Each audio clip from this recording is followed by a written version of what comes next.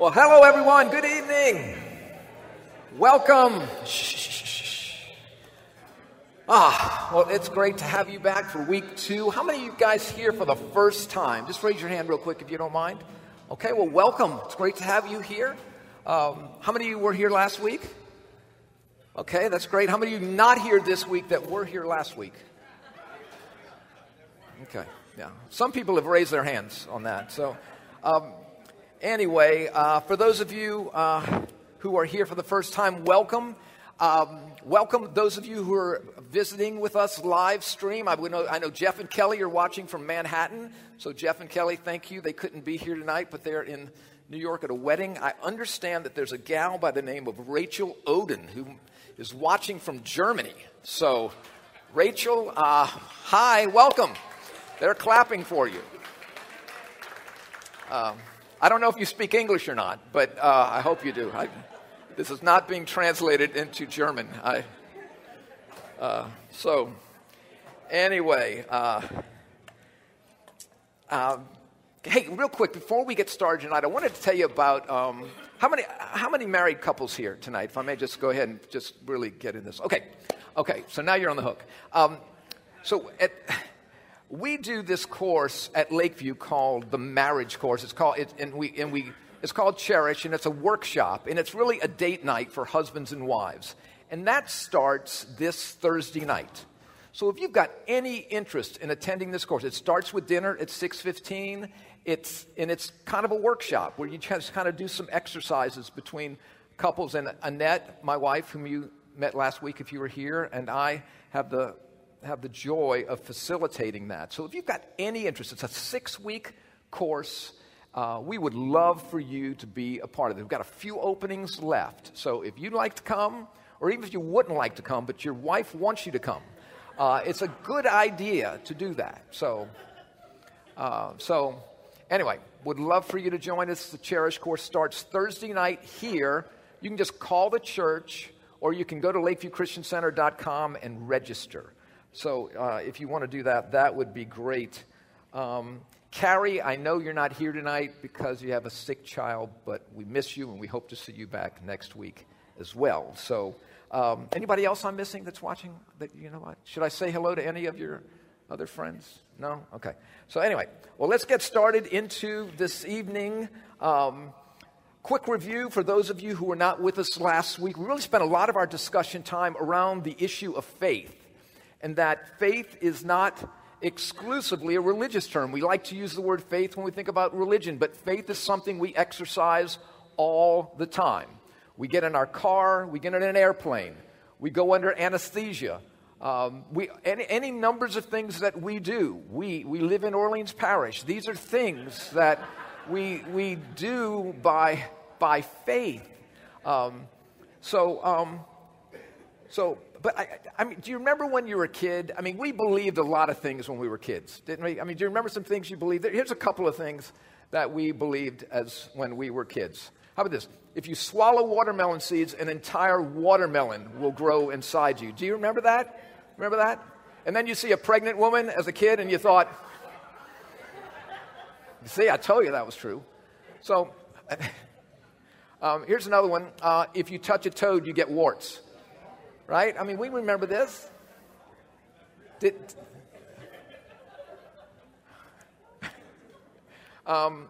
Stepping on a crack could literally break your mother's back. Right? We all had these moments. And I just had these friends of mine that would constantly stomp on cracks in the concrete. Just mean children. Here's another one. If you urinate in a pool, there's a special dye that turns it bright red so that everyone will know. Did anyone? Did you? That's not true, Andy. No, so what you're saying is you've never peed in the pool. Okay. Never? Okay, I don't believe that for a minute. There's not a human being on the planet that is not, just, right?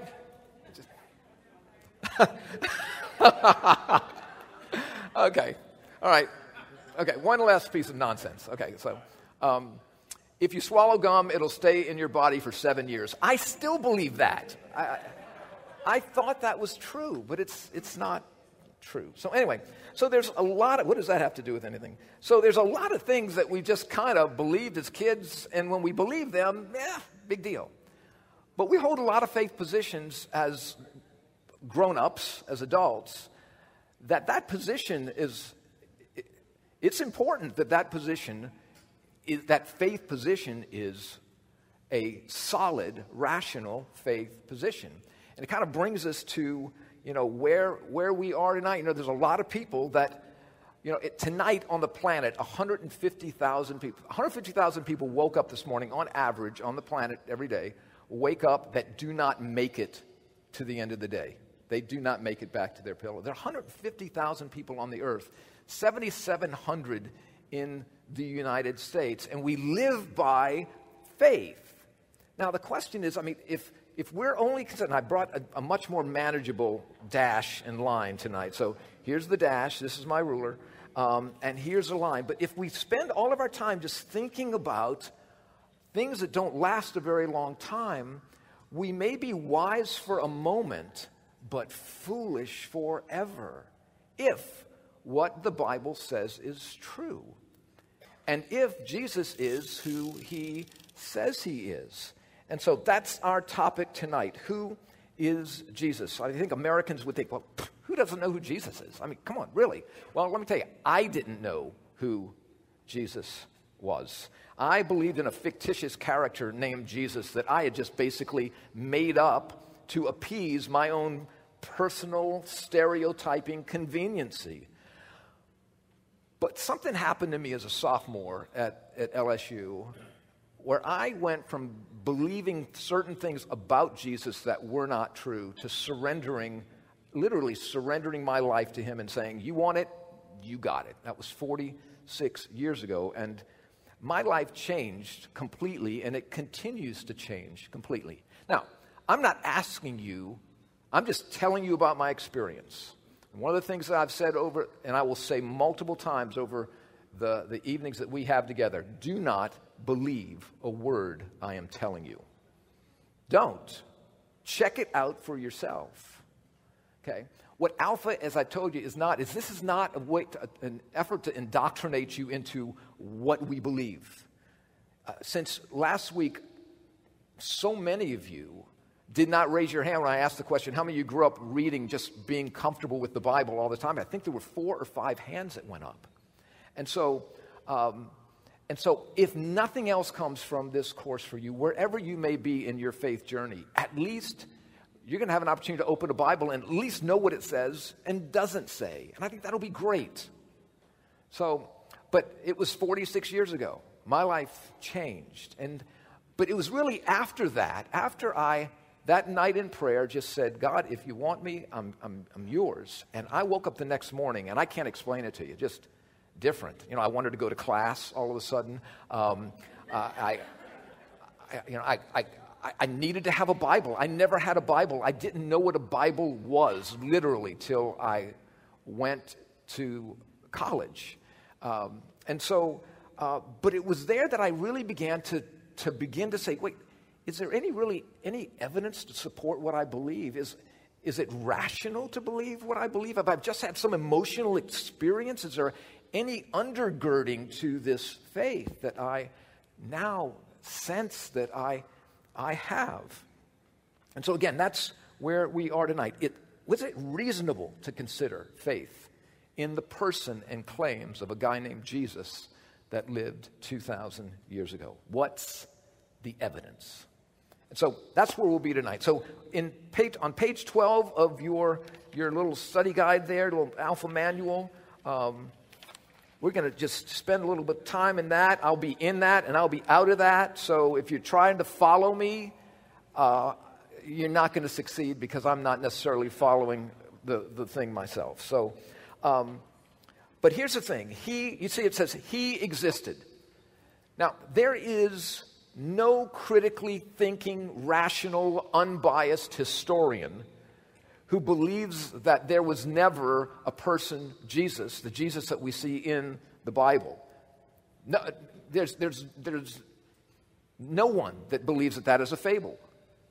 Every historian that is unbiased and has done their homework, his or her homework, recognizes that. And we have many accounts of that, not just in the Bible, but there are many, numerous extra-biblical accounts of a person by the name of Jesus. And we have many historical figures that some of you would be aware of, depending upon how into ancient history you are. But Roman historians, like a Jewish Roman historian, Josephus, Suetonius, Pliny, multiple other disciples of Jesus through the years, writing outside the pages of Scripture. Probably the most famous Roman historian was a guy by the name of Cornelius Tacitus. And this is what Tacitus said, and I got to believe I'm related to this guy, because when I look at that nose, and I look at this nose, it's just, so maybe we are related. So, but this is what Tacitus said. He said, consequently, to get rid of the report. Now, he's writing about the burning of Rome, okay? And so what he's saying here, what he's writing is, consequently, to get rid of the report that Nero had burned Rome, Nero fastened the guilt and inflicted the most exquisite tortures on a class hated for their abominations, called Christians by the populace. Christus, from whom the name had its origin, suffered the extreme penalty during the reign of Tiberius, in Scripture, at the hands of one of our procurators, Pontius Pilate. So here's a guy that is not a proponent of the Christian faith at all, that helps us know that historically there was a guy by the name of Jesus who led a band of Jewish folks.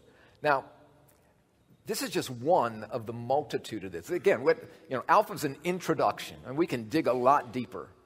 But there are some evidences that we have. But the question is, all right, so we have a historical figure, but what about the Bible? I mean, why should we believe the Bible?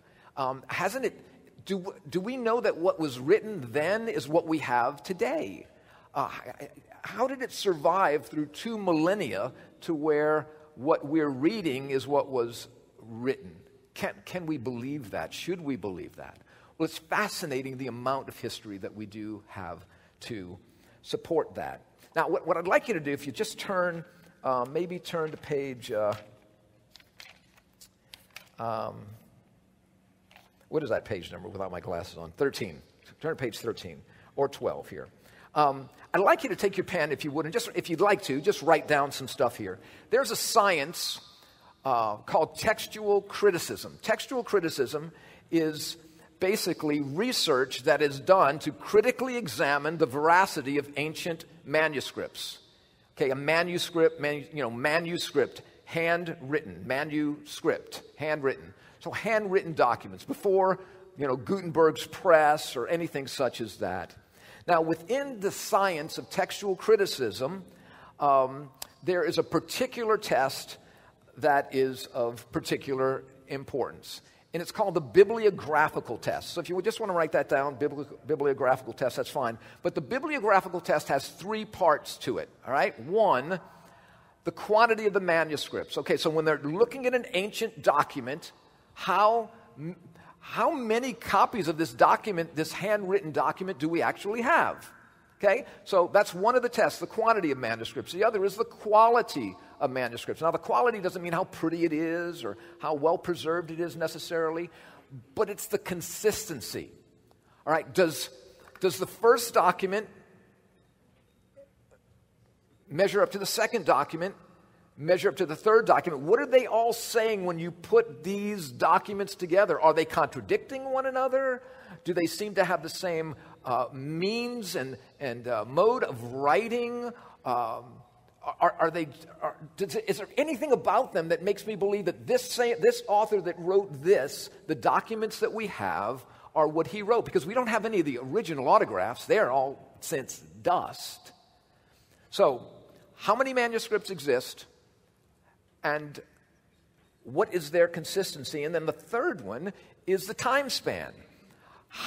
Between the original author writing what he wrote and the first copy that we see, how many copies do we have?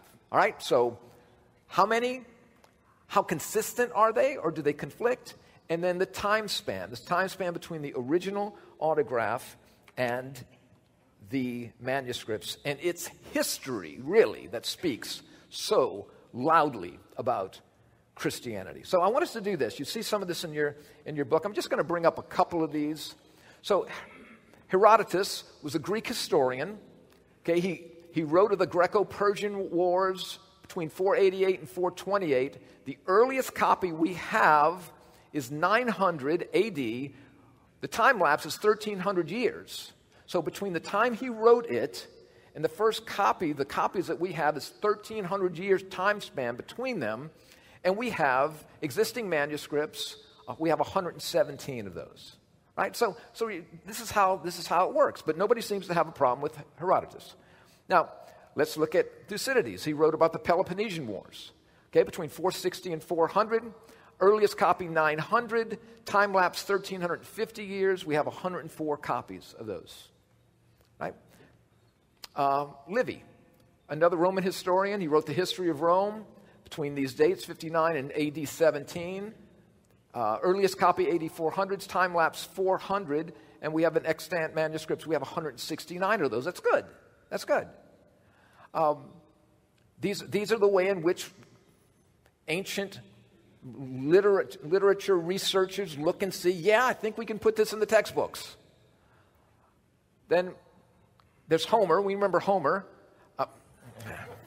My grandkids, again, they do this to me every time. This Homer. Okay. Greek poet, wrote the Trojan Wars, the Iliad. Remember that? We had to read the Iliad and the Odyssey. The Cliff Notes were great. I love the Cliff Notes. Written 800 BC, earliest copy 400, time lapse 400 years. We have 1,757. Now that's been updated from what you may see in your book. So they've recently had a treasure trove of finding copies of the Iliad. So this is the greatest number of manuscripts existing for an ancient historian, except for one. It's this thing called the New Testament. It is the testimony of Jesus Christ in the history of the church. It was written between AD 40 and 100. The earliest manuscripts, we have partial manuscripts at 130, AD 350 for full manuscripts, time lapse of 40 years. We have almost 24,000 copies of the New Testament. And the accuracy is at 99.5%. Now, that doesn't mean the Bible is God-breathed. But it does mean, just in terms of history, there is not a more consistent, accurate number of copies closest to the original document written in the history of mankind than the New Testament that proclaims Jesus Christ. So again, just on the basis of history, I think it deserves a listen. It was F.F. Bruce, who was a professor of New Testament studies at the University of Manchester. This is what Bruce wrote. He says, "And it was not friendly witnesses that the early preachers, in other words, the first century, the first church, had to reckon with. There were others less disposed who were also conversant with the facts of the ministry and the death of Jesus. The disciples could not afford to risk inaccuracies, not to speak willful manipulations of the facts, which would at once be exposed by those who would be only too glad to do so. On the contrary, one of the strong points in the original apostolic preaching is the confident appeal to the knowledge of the hearers. They not only said, 'We are witnesses of these things,' but also, 'as you yourselves know.' Had the tendency been to depart from the facts in any material respect, the possible pressure of hostile witnesses in the audience would have served as a further corrective." In other words, the copies were already in circulation while people were still alive, and it made it very easy for people to rise up and say, "That didn't happen. That's nonsense." But it didn't happen. And the church began to grow and grow and grow, and followers of Christ exploded just over the first century. And so historically, we have a reliable document. But let's just look a little bit more into this, page 14, and we can just see what the Bible declares about Jesus. The Bible says that he was fully human, that he got tired, he got hungry, he experienced anger, love, sadness, compassion. He had human experiences like we do, that he was tempted, he learned, he worked, he was obedient. See, all of these things, he had human experiences, human emotions, a human body. But here's the real question. Was he more than just a man? Was he more than just a great human? Was he more than just a prophet? What did he have to say about himself? What did he record about himself? And I want us to just take a look at a few of these, and one I've added to your notes. Now, I brought you this scripture last week, but I want to touch on it again. And I have underscored these. These are not underscored in the scripture. But I underscore them so that you and I will see something that's, I think, very important. He doesn't say denominations are the bread of life. He doesn't say going to church and keeping the rules are the bread of life. He doesn't say any of that. He makes it very pointed as to where life is found. Now, this may be completely true, be completely false, but this is what he's saying. He's saying, I am the bread of life. He who comes to me, he doesn't say he who goes to church. Obviously, I'm not opposed to church.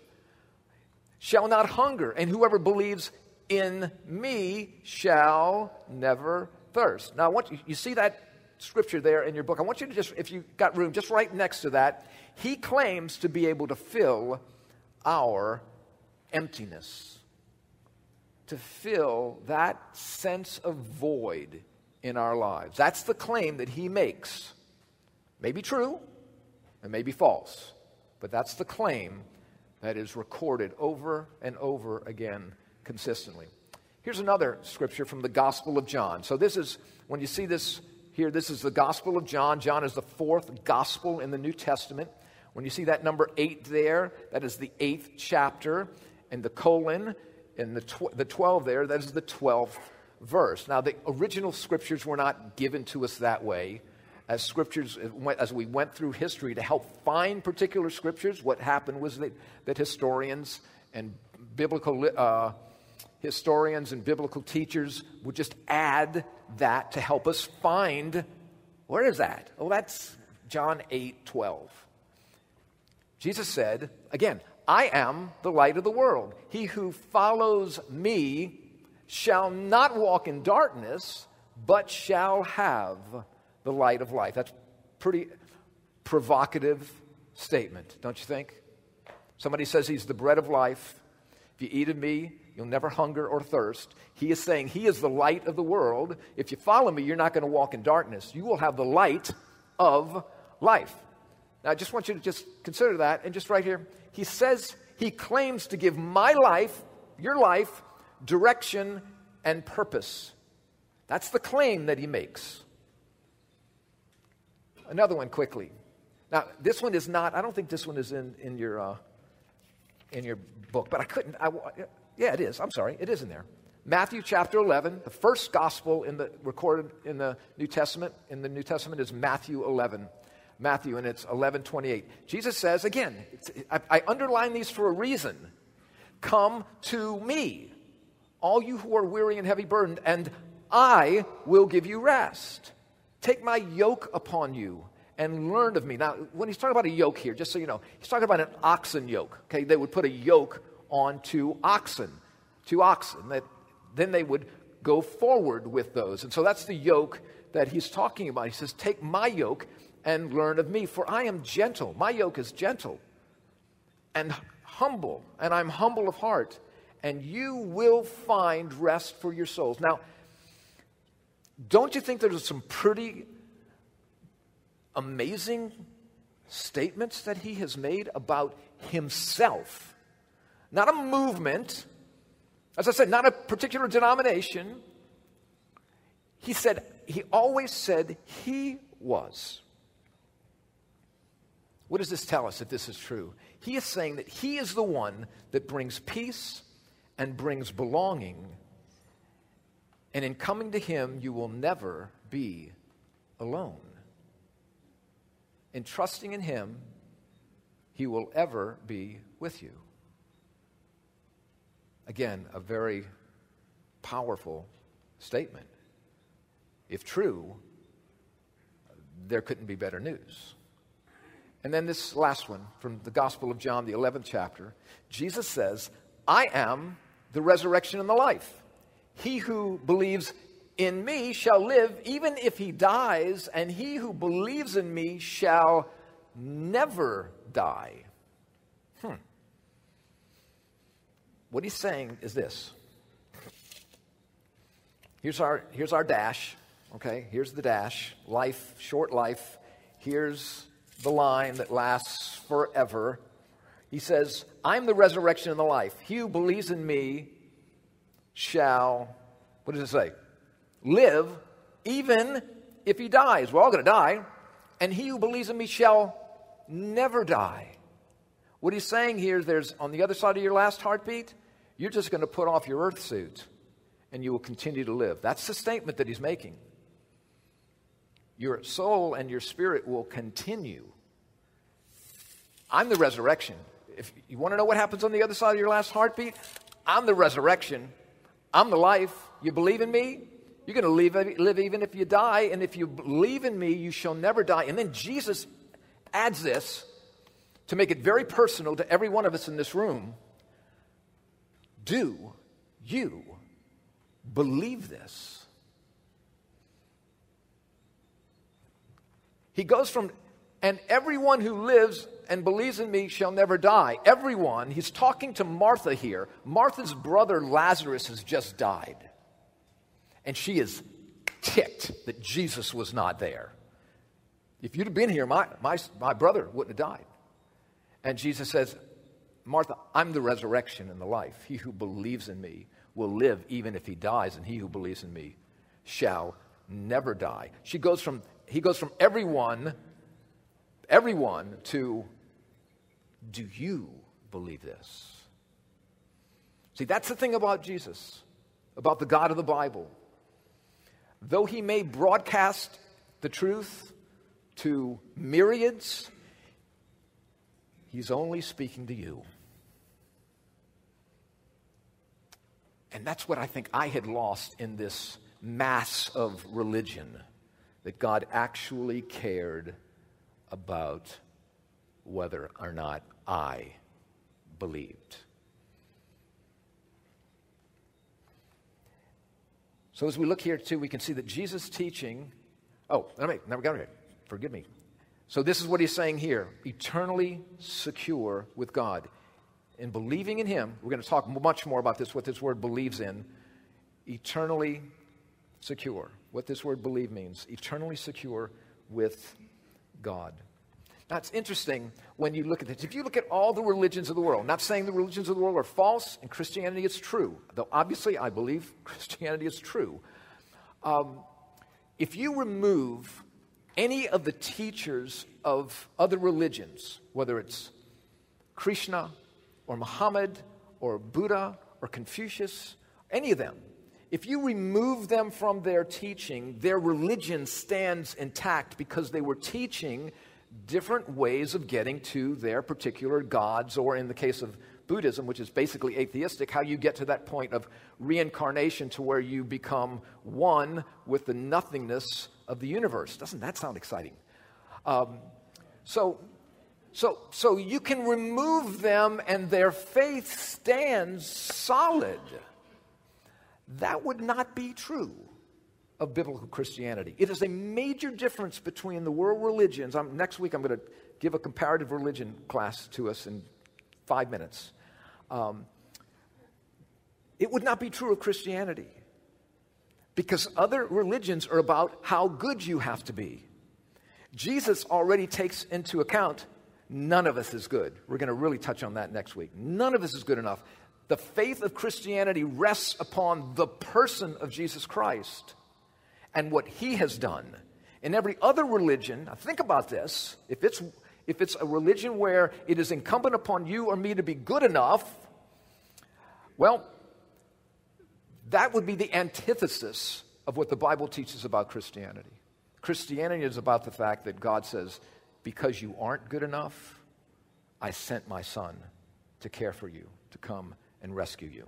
That may be true or false, but it's a clear delineation between what every other faith teaches and what the Bible teaches about Jesus Christ. Now, he made a couple of claims here, and I'm going to let you guys deal with these at your table a little bit more.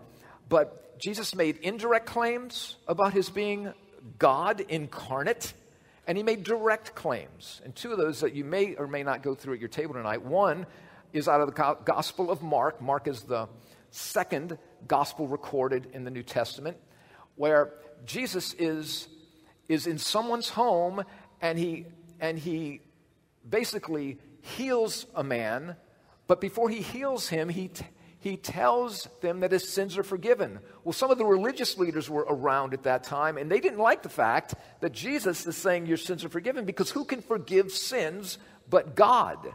It says that Jesus understood what they were thinking. And he says, what's easier for me to say to this man, this paralyzed man, rise, take up your bed and walk, or your sins are forgiven? But then he said this. He said, so that you will know that the Son of Man is a term that Jesus would use about himself, that you would know that the Son of Man has the power to forgive sins, in parentheses, a.k.a. I am God. Okay? So that you know the Son of Man has the power to forgive sins. I say to you, rise, take up your bed and walk. And the Bible says immediately he took up his bed and walked. So Jesus makes this claim. And then in John chapter 8, these are in your manual, by the way. John chapter 8 is not, I don't believe. But in John chapter 8, Jesus makes this statement before the religious leaders that before Abraham, remember the father of faith, Abraham, the great father of faith, he said, before Abraham was, I am. Now those two words, I am, may just seem like two words, I am, but they mean a whole lot more. So the religious Jewish mind, they're going all the way back thousands of years to Exodus. And when God is visiting Moses, and there's a burning bush. You guys have seen the Disney classic, haven't you? If you haven't read it. And there's a burning bush, and God tells Moses, you're going to Egypt, and you're going to set my people free. And Moses says to God, because names mean a whole lot more in those days than they do today. God says to Moses, tell them, I am that I am. And the moment the Pharisees, the religious leaders, the religious Jewish leaders of that time opposed to Jesus, the moment they heard that, they picked up stones to stone him because he was professing to be God. Now, he could have been professing to be God, and he wasn't. But that was clearly the profession that was clearly understood by them. Direct claims, indirect claims throughout the Scripture. So the question is here, he either was or he wasn't who he claimed to be. Now, we spent a little bit of time last week with C.S. Lewis, and C.S. Lewis is so fun. He's so helpful because he said so many great things. So remember, C.S. Lewis was a professor of ancient literature, ancient English literature at both Oxford and Cambridge universities. He was a devout atheist who became a devout follower of Jesus Christ. And if you've never read his book, Mere Christianity, may I commend that book to you, Mere Christianity. If you want a copy, if you really want a copy, I'll be happy to get you a copy. But it is his story of going from faith in nothing to faith in Christ. And this is what's called a decision tree analysis that C.S. Lewis came up with. Actually, it's argument whether he came up with it or not, but let's just say he did. So I'd like to say that I came up with this, but that wouldn't be true. So Jesus claimed to be God. So, all right, so he either was or he wasn't, right? It's either false or it's true. Now, if it's false, then he knew it or he didn't know it. Okay? If he knew it, that it was false, then he was a liar. He's just a liar. I mean, what a liar, right? He's constantly saying in the scripture, when you start to, if some of you haven't read the New Testament, you say, I want to read this. You'll read, truly, truly, Jesus would say, truly, truly, I say to you. Jesus said, I am the way. We talked about this last week. I am the way, the truth. He's calling himself the truth, but he's just a liar. He's just lying, misleading, misdirecting people. He's a liar. Not only that, he's a hypocrite. Like I said, he's saying things are the truth, and he's telling a lie, proclaiming himself to be the truth. Not only is he a hypocrite, but he's a demon. He's telling people, if you believe in me, you're going to be with God forever. If he's lying, he's a demon, misleading, to this day, by the way, billions of people that believe he was who he said he was. And not only that, he's a fool, absolute fool. You know why he's a fool? He died professing his lies. He could have at any moment said, no, time out, April Fools, just kidding. This is not what I don't mean this. This was just a big joke, just wanted to see. We're doing a research study here to see how foolish you people would be. I mean, that's just not what happened. He was a fool. Liar, hypocrite, demon, fool. That's it, if he knew it. But what if he didn't know it? What if he actually thought he was who he said he was? He's a nutcase. He's a lunatic.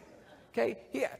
But here's the thing that is so interesting that about his being sincerely deluded. There is no one that stands up to the scrutiny that this man stood up to, the way he stood up to it. There is no lunatic that can do that. And so the argument for liar or lunatic is weak at best. And I wanted to look at, in your book, on the next page, is a quote by Lewis. But I want to do this. I want to give you the whole quote. All right? I want to give you the whole quote here. So looking at that is not going to help you, because if you look up on the screen, you'll see more. This is what Lewis said in Mere Christianity, I believe. He said, a man who was merely a man and said the sort of things Jesus said would not be a great moral teacher.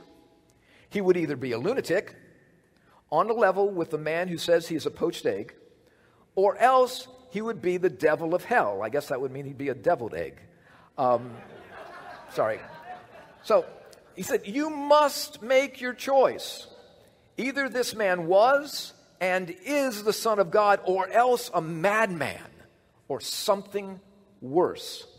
He says, you can shut him up for a fool, you can spit at him and kill him as a demon, or you can fall at his feet and call him Lord and God. But let us not come up with any patronizing nonsense about his being a great human teacher. He has not left that open to us. He did not intend to.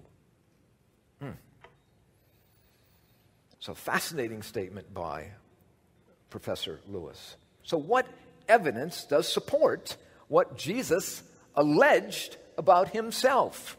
Well, we have many things. We have his teachings, recorded miracles, his very character.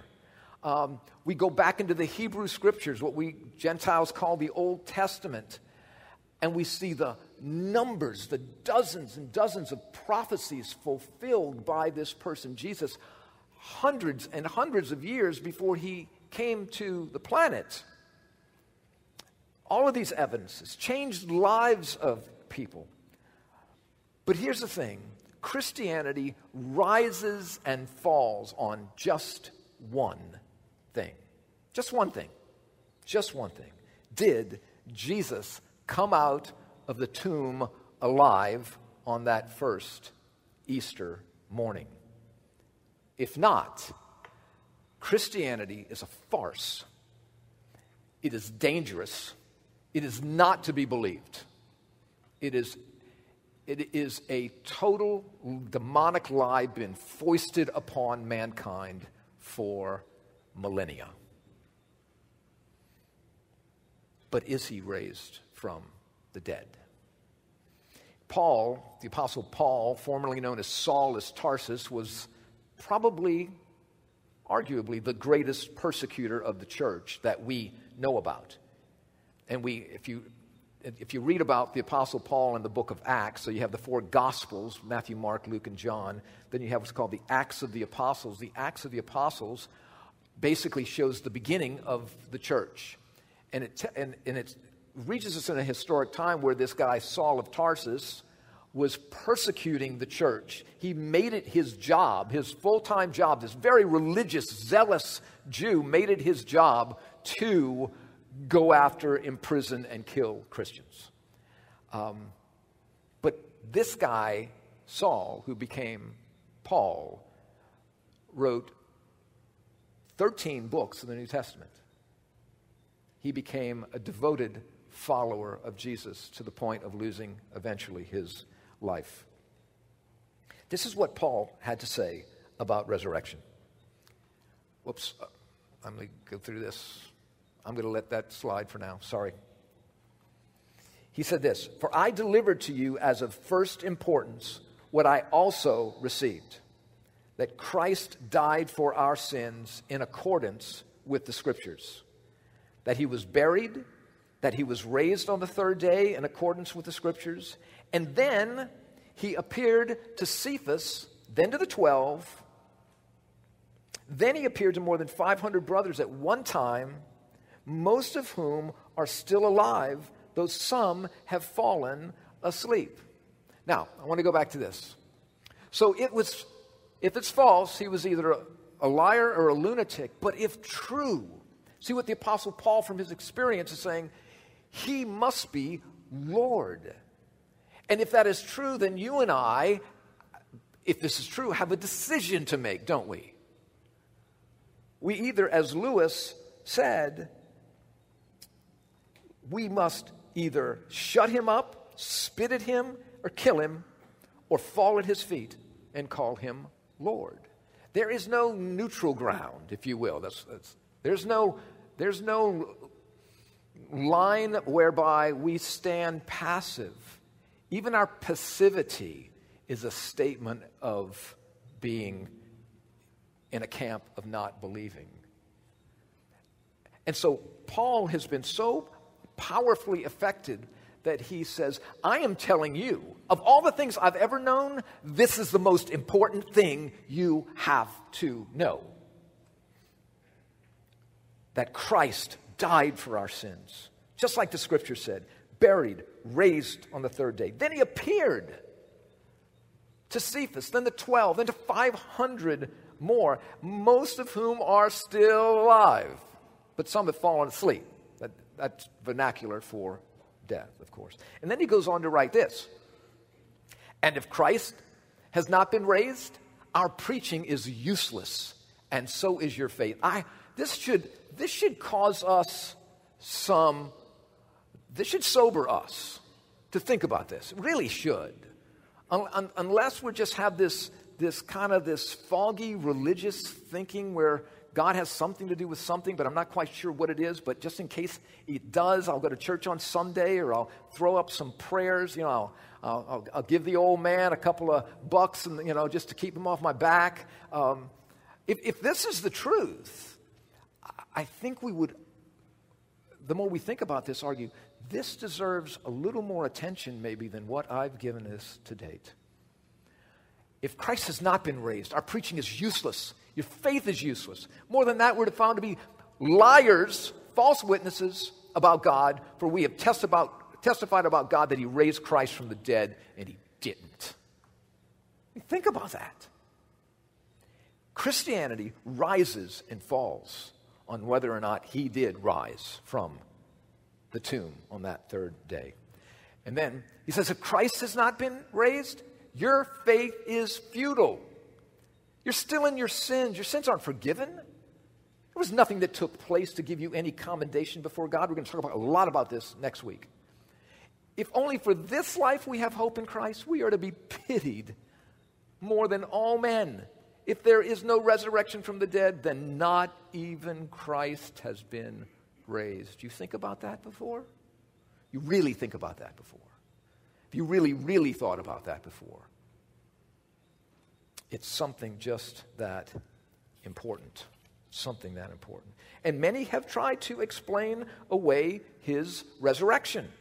What most agree is that the body wasn't there. So if the body's not there, how do you explain away what took place? Well, there are many ways in that takes place. The women in the morning went to the wrong tomb. It was dark, so they went to the wrong tomb. Well, that doesn't really hold much water, because the moment they start proclaiming that Jesus isn't there, then the Roman soldiers that would have still been there would have said, lady, you have a poor sense of direction. You need to come over here. This is where the body is. Or that the disciples stole the body.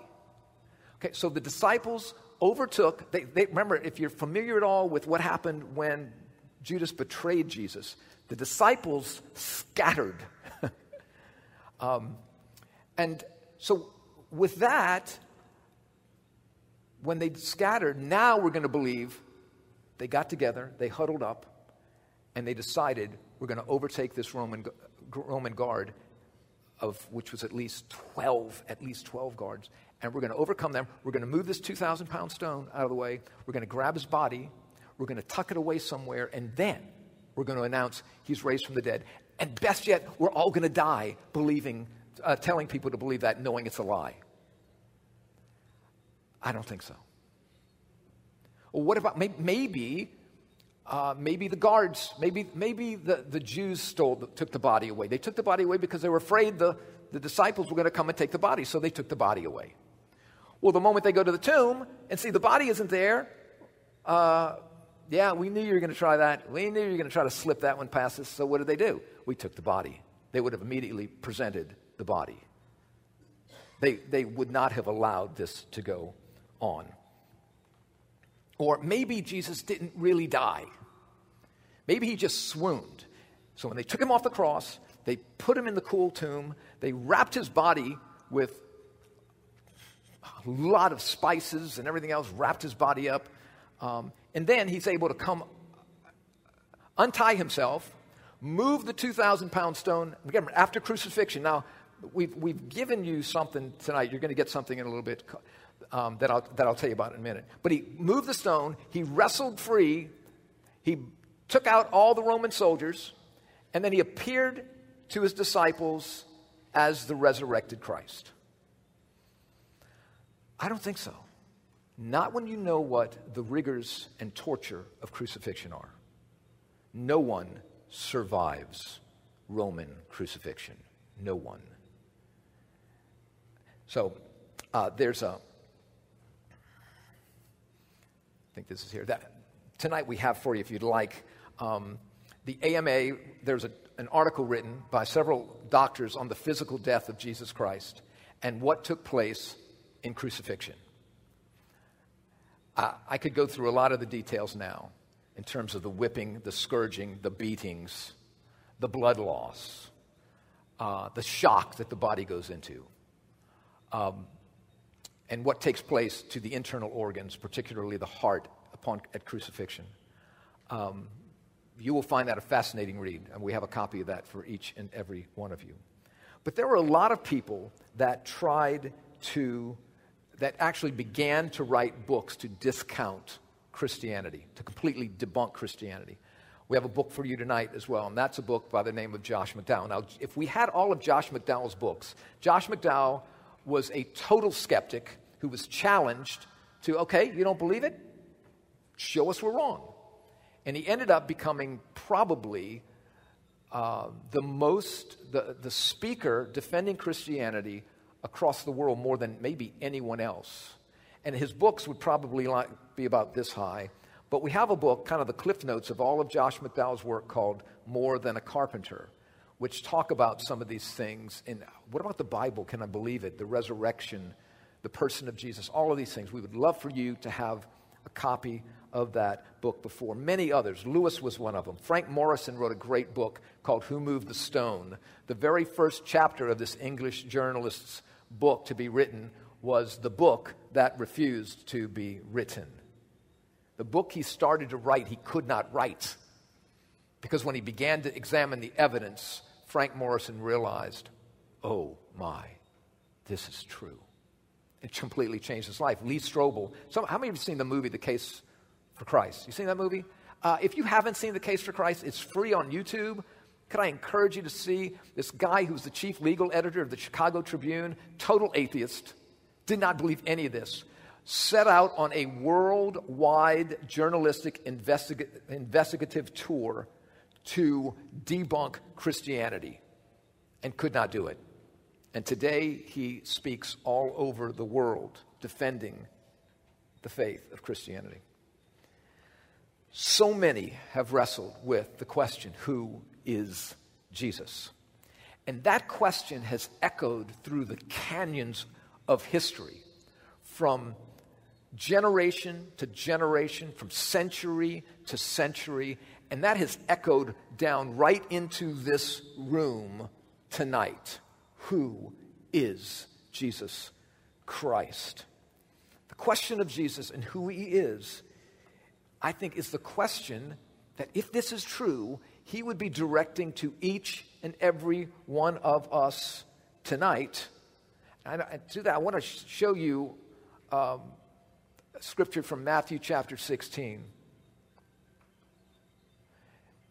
It says, when Jesus came to the region of Caesarea Philippi, he asked his disciples, who do people say the Son of Man is? Okay, so he's in this town, he's got his disciples around him, and he asks them the question, who do people say that I am? And they replied, some say John the Baptist. Others say Elijah, the prophet. And still others, Jeremiah, or one of the prophets. But then Jesus turned this question onto them, and he said, but what about you? Who do you say that I am? Jesus wasn't just asking a multitude of people for a multitude of answers. He was asking, though corporately, individually, who do you say that I am? In other words, who do you believe that I am? See, what are the ramifications for you and me if Jesus Christ did not stay in the tomb on that, what we call Easter morning, and was in fact resurrected from the dead, ascended into heaven, and according to the scripture is seated at the right hand of his Father? What does the person of Jesus Christ really have to do with my life and the way I live my life, or the way I think about meaning and purpose? What does he have to do about that? Have we in this room really critically considered or examined who Jesus is? Have we examined that closely enough? Or have we examined that at all?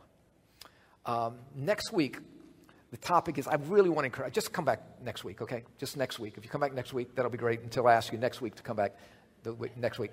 But next week, I think, is really where we get to see what's all this falderall about Jesus and Christianity. Our topic is, why did Jesus die? I thought I knew. It was much bigger than I had any idea of. And I think you will agree as well. So I want to thank you guys for being here. Again, tonight we're going to take a quick break, grab some coffee, some water, and let's head back to our tables and enjoy the rest of the evening together. So thank you guys for being here.